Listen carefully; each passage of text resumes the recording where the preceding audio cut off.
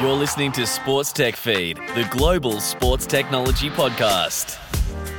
Hello and welcome to Sports Tech Feed. I'm your host, Thomas Loams. Great to have you joining us once again. And on today's show, we're coming to you live from South by Southwest in Austin, Texas. And we're joined by Stephen Smith, CEO and founder of Kitman Labs. Welcome to the show. Thanks so much, Thomas. Delighted to be here. So I sound a little bit croaky. Apologies for everyone. I've taken advantage of South by Southwest and all the craziness that is, and we're a few days into it. And how have you found the festival so far? Yeah, it's been great so far. Just, like any good conference, I think, all the good stuff happens around the actual event, right? So I think some super conversations, some really smart people, and, a lot of people here, I think, who are very forward-thinking, innovative, and really trying to push the boundaries, within our industry and a number of other industries. So I think it's been pretty great so far. That's great. Yeah, it's definitely one of my favorite things is the cross-pollination. You have, especially in sports, I think sometimes sports thinks of itself in its own little bubble, but really there's a lot of people out there working on bigger problems and pushing in, and the idea of data, which is a lot of what we're going to talk about today. It's not necessarily unique to sports. And so the panel that you spoke on this morning was around 9,000. Is it 9,000%? Yeah, 9,000% data boom. And that it was all about essentially the explosion that we've seen in data over the last 10, 15 years, and actually what else is coming, right? And I think whilst we have been dealing with a massive increase in the amount of data that's been coming into this industry over the last kind of 5-10 years, the rate at that which that is accelerating is only getting faster. And obviously the amount of sources that you can get for an athlete. And maybe we'll step it back. Can you just give a bit of a description of Kitman Labs, and then we can kind of dive into the specifics of that session? Yeah, so we're a technology and analytics company that help organizations take the millions of different disparate data sources that they're collecting, collating, and turn that into intelligence that impacts the things that they most care about. And is the term athlete management system, is that outdated, or is that just... Yeah, I think from our perspective, I think athlete management systems were like the first generation, pieces of software that existed within this industry to start helping people to consolidate and visualize information. And the reason I don't like the terminology athlete management system is that it doesn't talk about what people care about, and people are not, like, elite teams are not taking all the information that they have and putting it into something just to make it look pretty, right? Power BI, Tableau, Click, tools like that can be modern BI tools can paint a pretty picture. That is not what people care about in this industry. They care about decision making, and you can't make decisions without intelligence. And that's why we've termed our platform the intelligence platform, because it's all about not just like taking that information, putting it in one place, and building a nice picture. It's all about how do you actually help people to discern what the meaning from that information, and then how do you turn that shared data and turn it into shared understanding? How do you help people to communicate? How do you help them to collaborate? How do you help them to make effective decisions? And how do you help them to solve like the biggest issues that are facing them around performance and health and talent identification and talent development? That's what we care about. So it's AMS is I guess a passive generation one. You just kind of put everything together and that's where you stored it. Whereas the intelligence and the next generation that we're talking about is, as you said, active, kind of timely, accurate decision making. Yeah, we're seeing people, the vast majority of elite teams that have kind of been on this journey of like following data and trying to really embrace it and bring it into their day to day. We're seeing them throw their athlete management systems out because, they worked so hard for a number of years to like get the data, like build the integrations, pull it all into one place. And then as soon as they get it into one place and they realize, hey, now what are we going to do with it? They realize they have to get it back out. And, so they spend all this money, invest all this time trying to get it together. And then they realize, well, we actually don't know what it means yet. So how are we going to turn it into a decision? And then they have to go and export the data, bring it somewhere else, try and run analysis on it. And then they have to build like their decision-making tools. And by the time they do that, they realize that, what the hell was I paying for this thing for over here that doesn't actually allow me to take it to the next step? So, we've been deathly focused on not just like the integration pieces and not just like replacing those old point solutions that were just kind of data consolidation, but how do you really think about the workflow of like what each of the different users within a high performance organization actually do, right?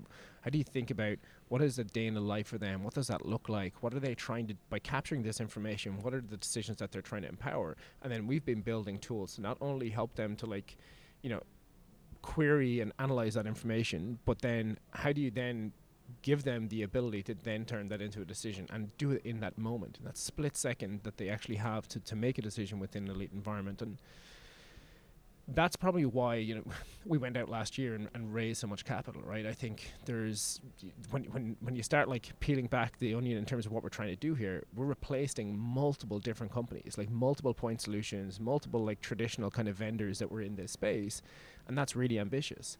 So the reason why we went and raised so much capital last year was it 52 million? Was that? Yeah. So we did a 52 million Series C, which I think probably by far and above the largest round that's ever been done within this kind of industry or space.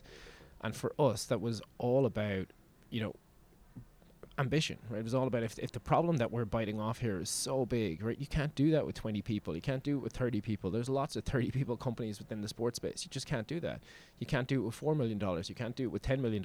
Like, you need to think big, right? These are huge, chunky problems. And it's not just about building integrations to data. It's not just about building visualizations. It's about something much deeper and much richer. And we wanted to be ambitious, right? We're almost 200 people in the company now. We're trying to add another 90 at the moment. And we raised all that capital because we believe that this industry deserves more, and we believe that the data and the investment that teams are making in collecting information needs to be turned into intelligence, right? We've countless organizations that we walk into who will tell us that like they have data coming out their ears, like they're data rich but insights poor, and we want to fix that.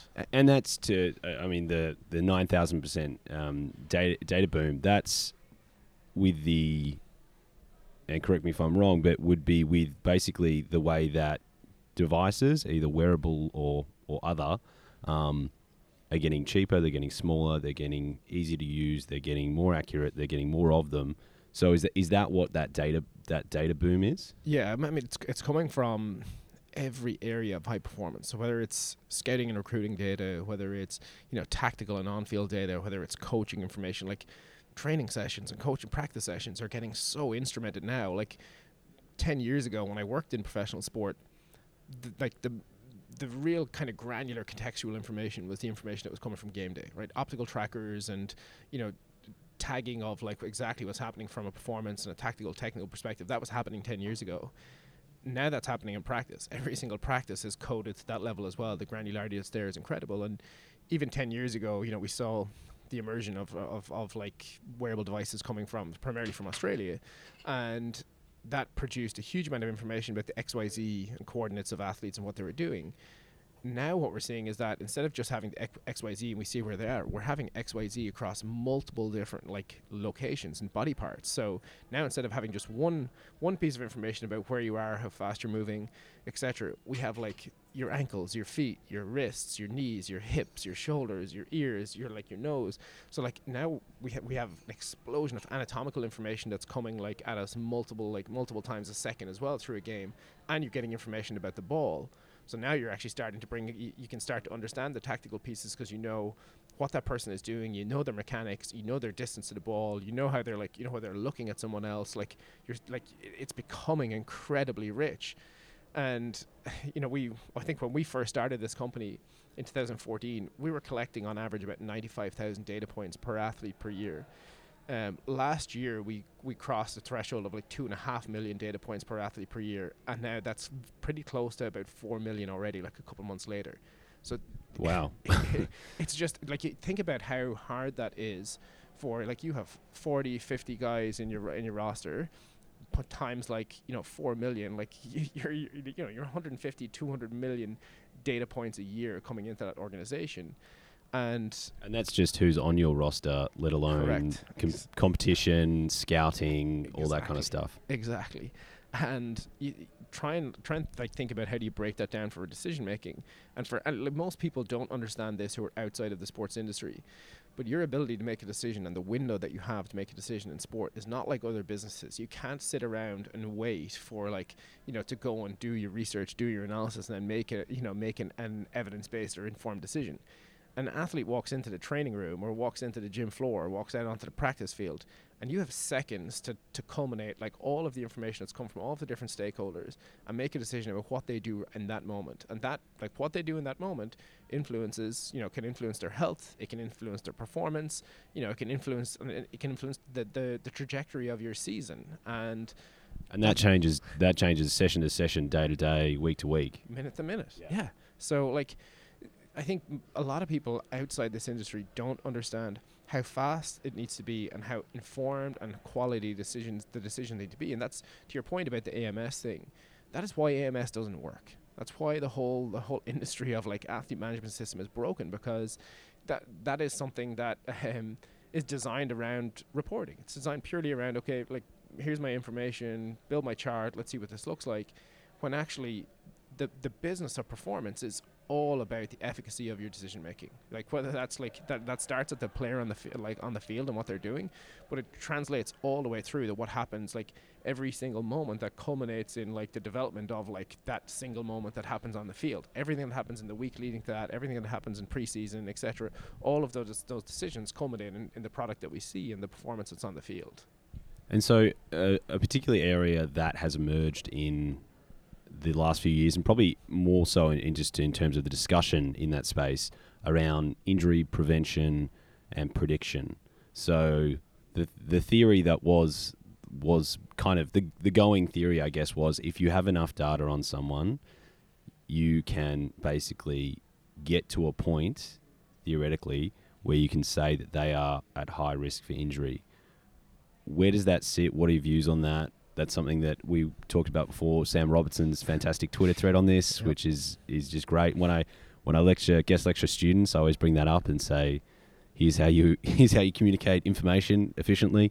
But can you just share a little bit about your opinions on that, and I guess how Kitman approaches that area? Yeah, absolutely. And I've had this conversation with Sam before as well, and I think on multiple different occasions. Our perspective on this, I think, or at least my perspective on this, has changed throughout the years, right? When I first started out at this, and we first started, like when I was working in professional sport, and we started to collect all this information, our belief was, yes, injury prediction, we're going to be able to come in here, we're going to be able to identify exactly what's causing this risk, and be able to drive, our decisions off that. And that was the view of a very excited and probably very naive practitioner, right? I think what we've figured out throughout the years is that this is much more complex. It's way more nuanced. Human beings are sophisticated like specimens, and that requires a very specific and very complex solution as well. So from our perspective, we don't believe that injury prediction is possible, but we do believe in risk assessment, right? And that's from a data and analytics perspective, that's what we want to understand is like, can we start to bring together enough information to identify those patterns and to be able to understand when somebody's risk level has increased or decreased. And that's taken a long time to get to that headspace, and I think it's taken a lot of data to be able to help us to inform that process. But I think when we talk about risk assessment with regards to injuries, I think there's been a lot of organizations that have overpromised and underdelivered in this area. I think there's a lot of people that want to try and make something that's really complex really simple, and I get that. Like, from a practitioner's perspective, we need the solution, we need the thing that we use every day to make a decision has to be simple. But how we actually come to that meaning, how we come to that interpretation, how we come to that assessment cannot be simple, and it's got to be easy to understand, right? And I one of the reasons why I love Sam's perspective on this as well is like, he is a practitioner, right? He understands it, he gets it. I think there's a lot of companies that want to come out and say, here's our injury prediction model, and it's a black box algorithm, that's our IP, and that's our secret formula, and you just have to trust us. And if I put back on, we could tell you, but we'd have to kill you. Essentially, exactly. We can't explain exactly how this works, because if we did that would be giving away our entire company. So Just trust us. Yeah, and I think that's unfair, right? It's extremely unfair, because if you think of the gravity of these decisions that practitioners have been asked to make, and they're being asked to educate a coach and tell them, hey, coach, this is a decision that we should make, and here's why. If they can't explain that, it's impossible. And they also have to make that decision and communicate and educate the athlete and bring them on that journey. And they have to explain to the athlete, this is why you're not going to do this, or this is why you're going to do this, or this is why something different is going to happen to you. And if they can't explain that from a very educated perspective and a very transparent perspective, then they lose all trust. They lose all credibility, and they're not going to make that decision. And I think sometimes some of the technology partners that work in this industry don't get that and don't understand the gravity of the decision that's being made. And from our perspective, it's why with the intelligence platform, we believe in our approach to analytics is essentially to build like research quality tools, like transparent, like evidence-based, objective research quality tools that allow practitioners to see exactly what's going on and how we get there, and also to allow them to make the decision based off that. And we have a huge focus on data quality and consistency because of that, because the reality is the data quality within the industry has to improve. So that's an interesting point around, and I was going to ask about industry standards. So that's something that, even talking about, so the risk assessment, like how is that visually presented, or how is that communicated to a practitioner? Is it, is it a score? Is it color coded? Is it something that they can do themselves? And then the follow-up question to that is there a basically way that you can translate that across all sports, across the industry, going, this is what we think is, as other, I guess, analogizing to like safety, for instance, like, oil and gas or something like that will have standards, and that is, this is the standard of insert whatever area here around safety, and then that's what we're acceptable with, and everyone understands that. You can go from sport to sport, club to club, whatever it is. Do we have that? Do we need it? How do we get there? Yeah, no, I think we have to get there. I think as the industry, we have to get there. We have to demand it of each other. And I think it's something that we would certainly champion and would love to be a part of. How do we drive this standard? And we're trying to do it ourselves, but we would like to see this become something bigger, right? So our approach is that it's got to be configurable, right? Even the research question that we're asking has got to be configurable. So if you think injury risk assessment, right, is a blanket term. And within different environments, different environments have different sports, different position groups have different injuries. They, different teams train in different ways, play and train in different ways because of their own strategy, because of the athletes that they have. And that means that risk manifests itself in different ways. So the types of injuries that occur, how they occur, when they occur, all of that is completely different.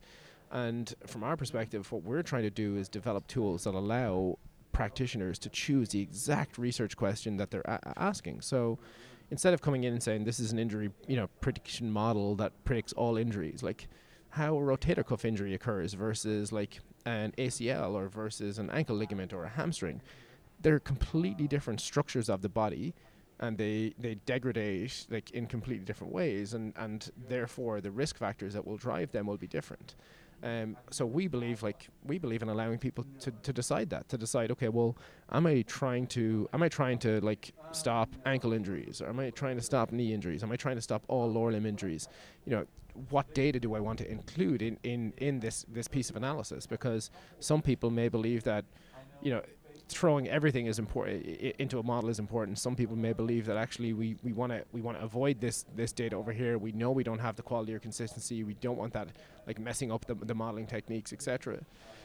So we've built tools that allow them to control all of that. They control the data. They control the subjects that they're building the models on. They control the types of injuries. They control the timelines of data that they're looking at. They control even the calculations that they're placing, or the transformation that's happening on the data. So it's empowering them to make the best of their data, rather than saying we have a model from the data that we've got and we'll just spit out an answer for you. Correct, exactly. Yeah. And then once we get all the data in, we're building a standardized mechanism for how the data is assessed, and we're using industry best practice, data science, statistical analysis, even machine learning, artificial intelligence capabilities that are within that modeling.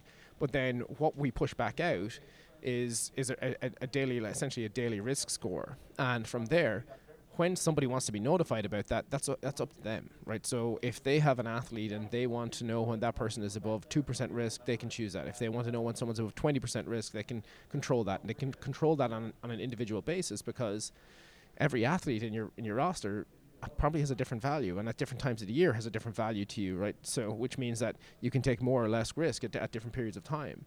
But what we then care about, okay, we have our daily risk score, great. What does that mean? So, okay, his risk has increased or decreased, or his or her risk has increased or decreased. What does that mean? So from there, we allow people to drill down in to understand what are the contributing factors. Why has this risk score changed? What does that look like? And, which pieces are contributing most to that? So you can then understand, okay, great, I now know exactly what the issue is, and now I can actually go and intervene. So we build transparency from top to bottom through the process, and allow people to see what that is. And that's what we believe allows somebody to be able to then go and have a powerful conversation and actually put in place a decision that they can stand behind and they can trust, right? And I think with that, there's a couple of other pieces that are really important to us from transparency perspective, which is, well, how good is the model? Like, anybody can build a model, right? You can build a model with a high detection rate, but how many false positives, how many false negatives essentially am I getting? So what's the sensitivity? What's the precision of that model? And, if that means that it tells us that, hey, you're like 75% of the decisions that you're making are false positives, as long as you know that 1 in 4 is good, like, is that good enough? And we allow the practitioners again to decide, okay, what their sensitivity rate, etc., needs to look like for them to make good decisions. And off the back of that, then you can understand, okay, well, how do I get my sensitivity rate up, right? What pieces of data and information, like where is my data hygiene and data quality good enough? Where is it not good enough? What do we need to do? How do we improve that? Because it's a flywheel. And the only way that this industry gets better, I think, is through feedback and is through transparency. And that's something that we've been really, really trying to push, and it's something that we've been really, really investing in over the last number of years. And so data ownership, obviously in the UK or Europe in GDPR, the data protection regime that's come in, and probably was a lot scarier when it came out in terms of actually how much anyone's been prosecuted or hit with the big stick. Probably not as much as predicted at the time. But there's been some interesting commentary around athletes and owning, what do they own, where they own data. The US as well, big markets like that. Do you think we're heading for, I guess, some issues there, some negative issues, or is that one of those things where it's kind of overblown in terms of the worst case scenario of people suing each other for who owns data, and athletes selling their data separately, taking it with them, all that kind of stuff, that kind of dystopian end? Or do you think that's not going to go that way? Yeah, I mean, this is again something we've been talking about for years, is that I think we're probably sitting on a minefield. And I think the way that certain organizations have dealt with like data ownership and data rights, I think, there certainly needs to be change within the industry. From our perspective, we've always talked about the fact that every piece of data that's collected within this industry should be classified as medical records, regardless of whether it's performance data, because if the goal that everybody's working towards is to be able to make these, to be able to make, so scientific decisions, I guess, is medical. Is that what it is? I guess the mentality and around medical data, and also obviously all the restrictions, regulations that come with protecting that, looking after it, but also I guess the accuracy. You don't go into a hospital and someone just kind of fudges what your heart rate is. There's a certain level of what it needs to be. Is that what that is? Yeah, well, like if you can derive when somebody is likely to break, or that they're an elevated risk of breaking, and you're deriving that based off like commingling performance data, like historical performance data and medical data, you can't do that without the performance data, because you don't know, you need to know what they've done, the stress and strain that's been placed on the activities that they've been taking part in, etc. So if you're using that then to derive a medically associated outcome, then it probably all falls under the purview of being like PII. So we've constructed our system in such a way that every piece of information is stored like a medical record. Every piece of information is de-identified and anonymized within the database, and we store it all. We do not distinguish between one and the other, and that's the way we treat it. And I think there's going to be, we talked about it on the panel this morning and had a really interesting conversation afterwards with Maggie Carlisle, the general counsel for the Pac-12. And, I think, everybody in the industry believes that data rights and how people are looking at that today, like how all different stakeholders, whether you're technology partner of like a team or a league, whether you're a conference or a league, or whether you're the school or team, or whether you're like the athlete that's in the middle of all of this, data rights and how that works within the elite performance space needs to change. And I think we'll probably find that multiple pieces of information like medical data end up having multiple different types of data rights associated with them depending on who the stakeholder is that's involved. And we saw it recently, Patrick Mahomes releasing his heart rate data right from one of the playoff games, and I think it showcased that if we just looked at his heart rate data from the game, it doesn't really tell you anything. Like if you just had that just by itself, here's his heart rate data from this day, not that exciting. But as soon as you commingle that with the performance data, and they could see, well, his heart rate actually was lower when he was on the field and playing, and his heart rate was higher when he was sitting on the bench. Like the context of the performance data when you overlaid it with the medical data or heart rate data became really interesting, and that told a really interesting narrative, and that presents revenue opportunities, right? So revenue opportunities are going to drive like interesting use cases for data that would have been seen before as something proprietary or something that shouldn't be leveraged in that way, but because there's sport is driven by revenue, it's driven by money. There are going to be interesting opportunities that come from how this type of data is leveraged and how it's commingled with other sources to turn it into intelligence, and therefore then to turn it into opportunity. And I think the teams and leagues and athletes that embrace that the fastest are going to be the ones that make huge opportunity within the next 5-10 years. It's another one when I lecture at universities, I pull up stuff from Whoop, and they have that with Patrick Mahomes, and they had a NASCAR driver, and also with I think it was golf, and I think it might have been Rory McIlroy, but his heart rate's way higher than the NASCAR driver, going like 300 kilometers an hour, which is to anyone that says golf isn't an extreme sport, there you go, that's proving them wrong. But you're right, it's a revenue opportunity. I think also. Just this like protectionist mentality of, well, we can't show anyone else that. It goes, well, really, is knowing Patrick Mahomes' heart rate really going to help you stop him or beat him? Like it's in terms of all the other analysis that's going on. I think there are things around looking at data and then comparing sports to other industries. Say we were talking about medical before, but financial regulations. If you have performance data and then you use that, and obviously sports betting, the boom that's happening in the US here. Is that insider trading, if you know what I mean? Like, is there one of those things? And another reason to protect it, make sure it's secure, and that the right people that need to access it can. Yeah, well, I have a very close friend at home who's an early investor in this business, who played rugby for Ireland for I think 10 odd years. His name is Jamie Heaslip. He was an Irish captain for a while.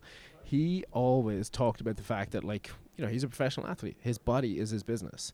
And therefore, who is somebody else to decide whether he does or doesn't want to share some of his medical data if he believes that there's an opportunity for him to monetize on it? And I think that it may sound extreme, but they commit their bodies to this industry and for money, for revenue opportunity. That's what they do. So why whether they pull on a Nike t-shirt and get a photo shoot done and get paid for that, or whether they share something interesting about themselves that tells a story that interests fans and brings them closer to the game and closer to that person and allows them to allows them to show something cool and unique about themselves. I don't see why that's wrong. I think that's a huge untapped opportunity that will help to push this industry forward, because the more money that comes into this industry, the more opportunities going to be created off the back of that, the more investment that's going to go into improving performance, improving player health and safety, and all of that provides a better landscape for the things that we care about.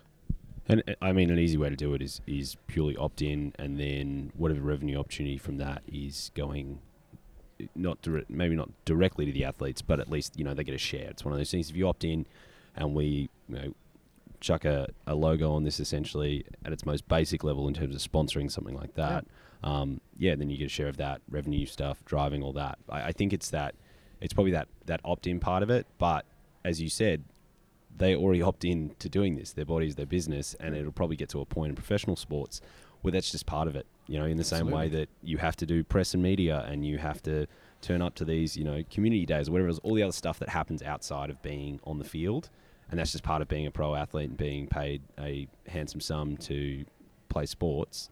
It'd probably just be part of it. And if you don't want to do that, that's okay. You're not going to get paid. I think it'll be the new normal, right? It's just going to be what's expected. You're 100% right. People, like athletes, will walk in, they'll expect to do that, and they will get rewarded for it, right? And I don't think that philosophically there is anything wrong with that.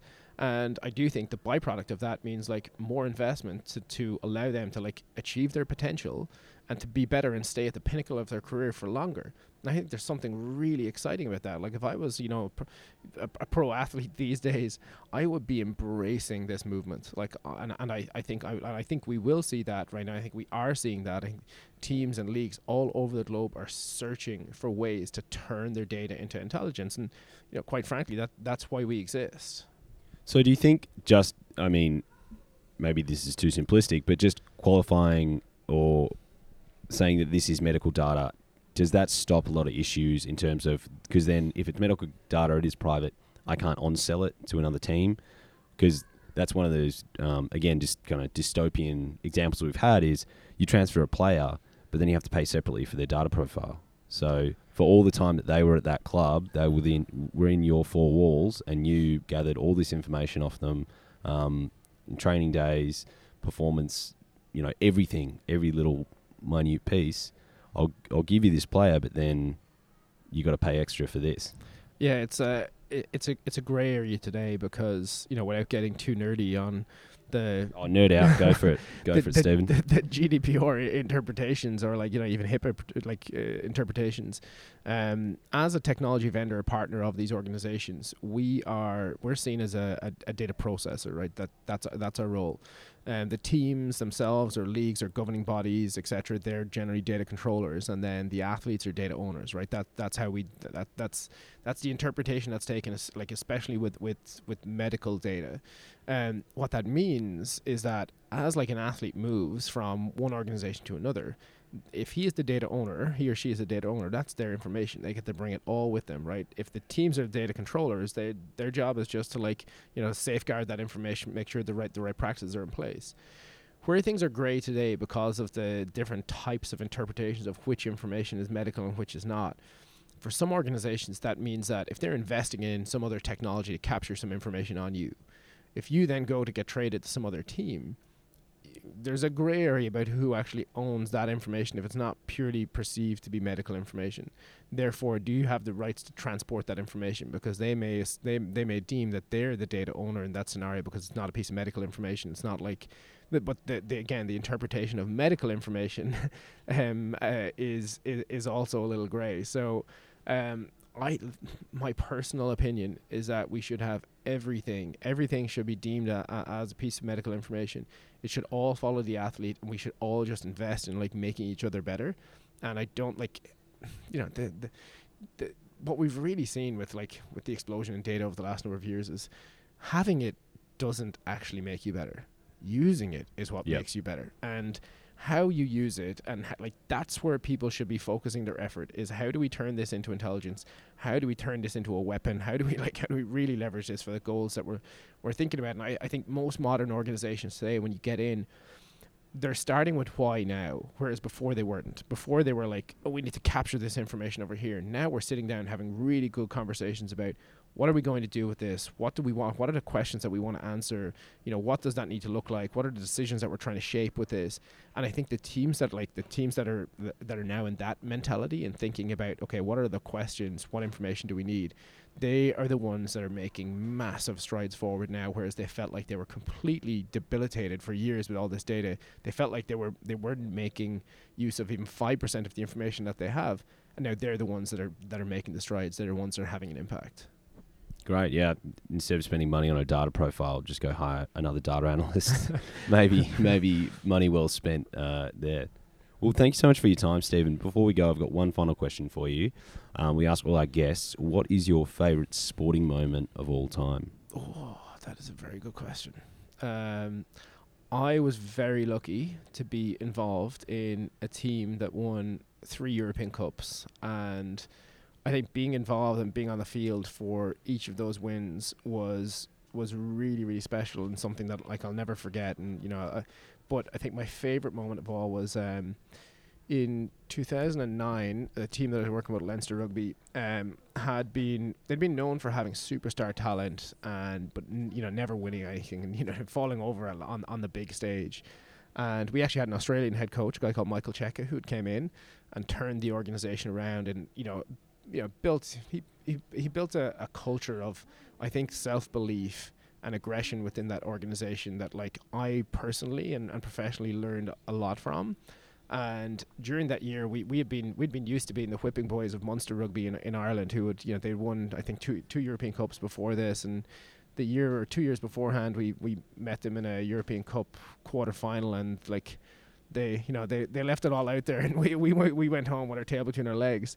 And that year, we got to play them in the National Stadium in Ireland, and we were written off by all of the press and all the media. I think they dubbed us the Leinster Ladyboys before we showed up, and we went along that day, and I think we put 40 points on them, and that was in the lead up to then winning our first European Cup. And the noise inside that stadium, and it was in our hometown in Dublin, and our team wore blue, their team wore red, and when we walked into the stadium, the place was red everywhere.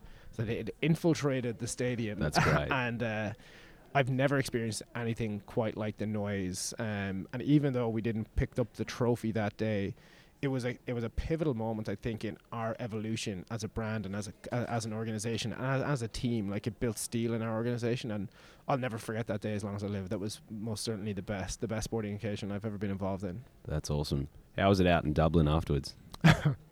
I tell you, it was one of the greatest nights. One of the greatest nights we've ever had in our lives as well. I tell you, it was different. Yeah, it was different.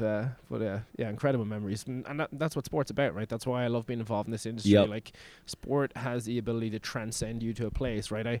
I'm like, in my mind right now as we're talking, I can see myself there. I know where we were that night, right? And I think that, I'll be feeling good for the next couple of days just based off the conversation that we've had because of that. And that's why sport is so magical, and that's why I'm so passionate about this space and what we're doing, because it does have the ability to really captivate people's minds and to really do something different for people.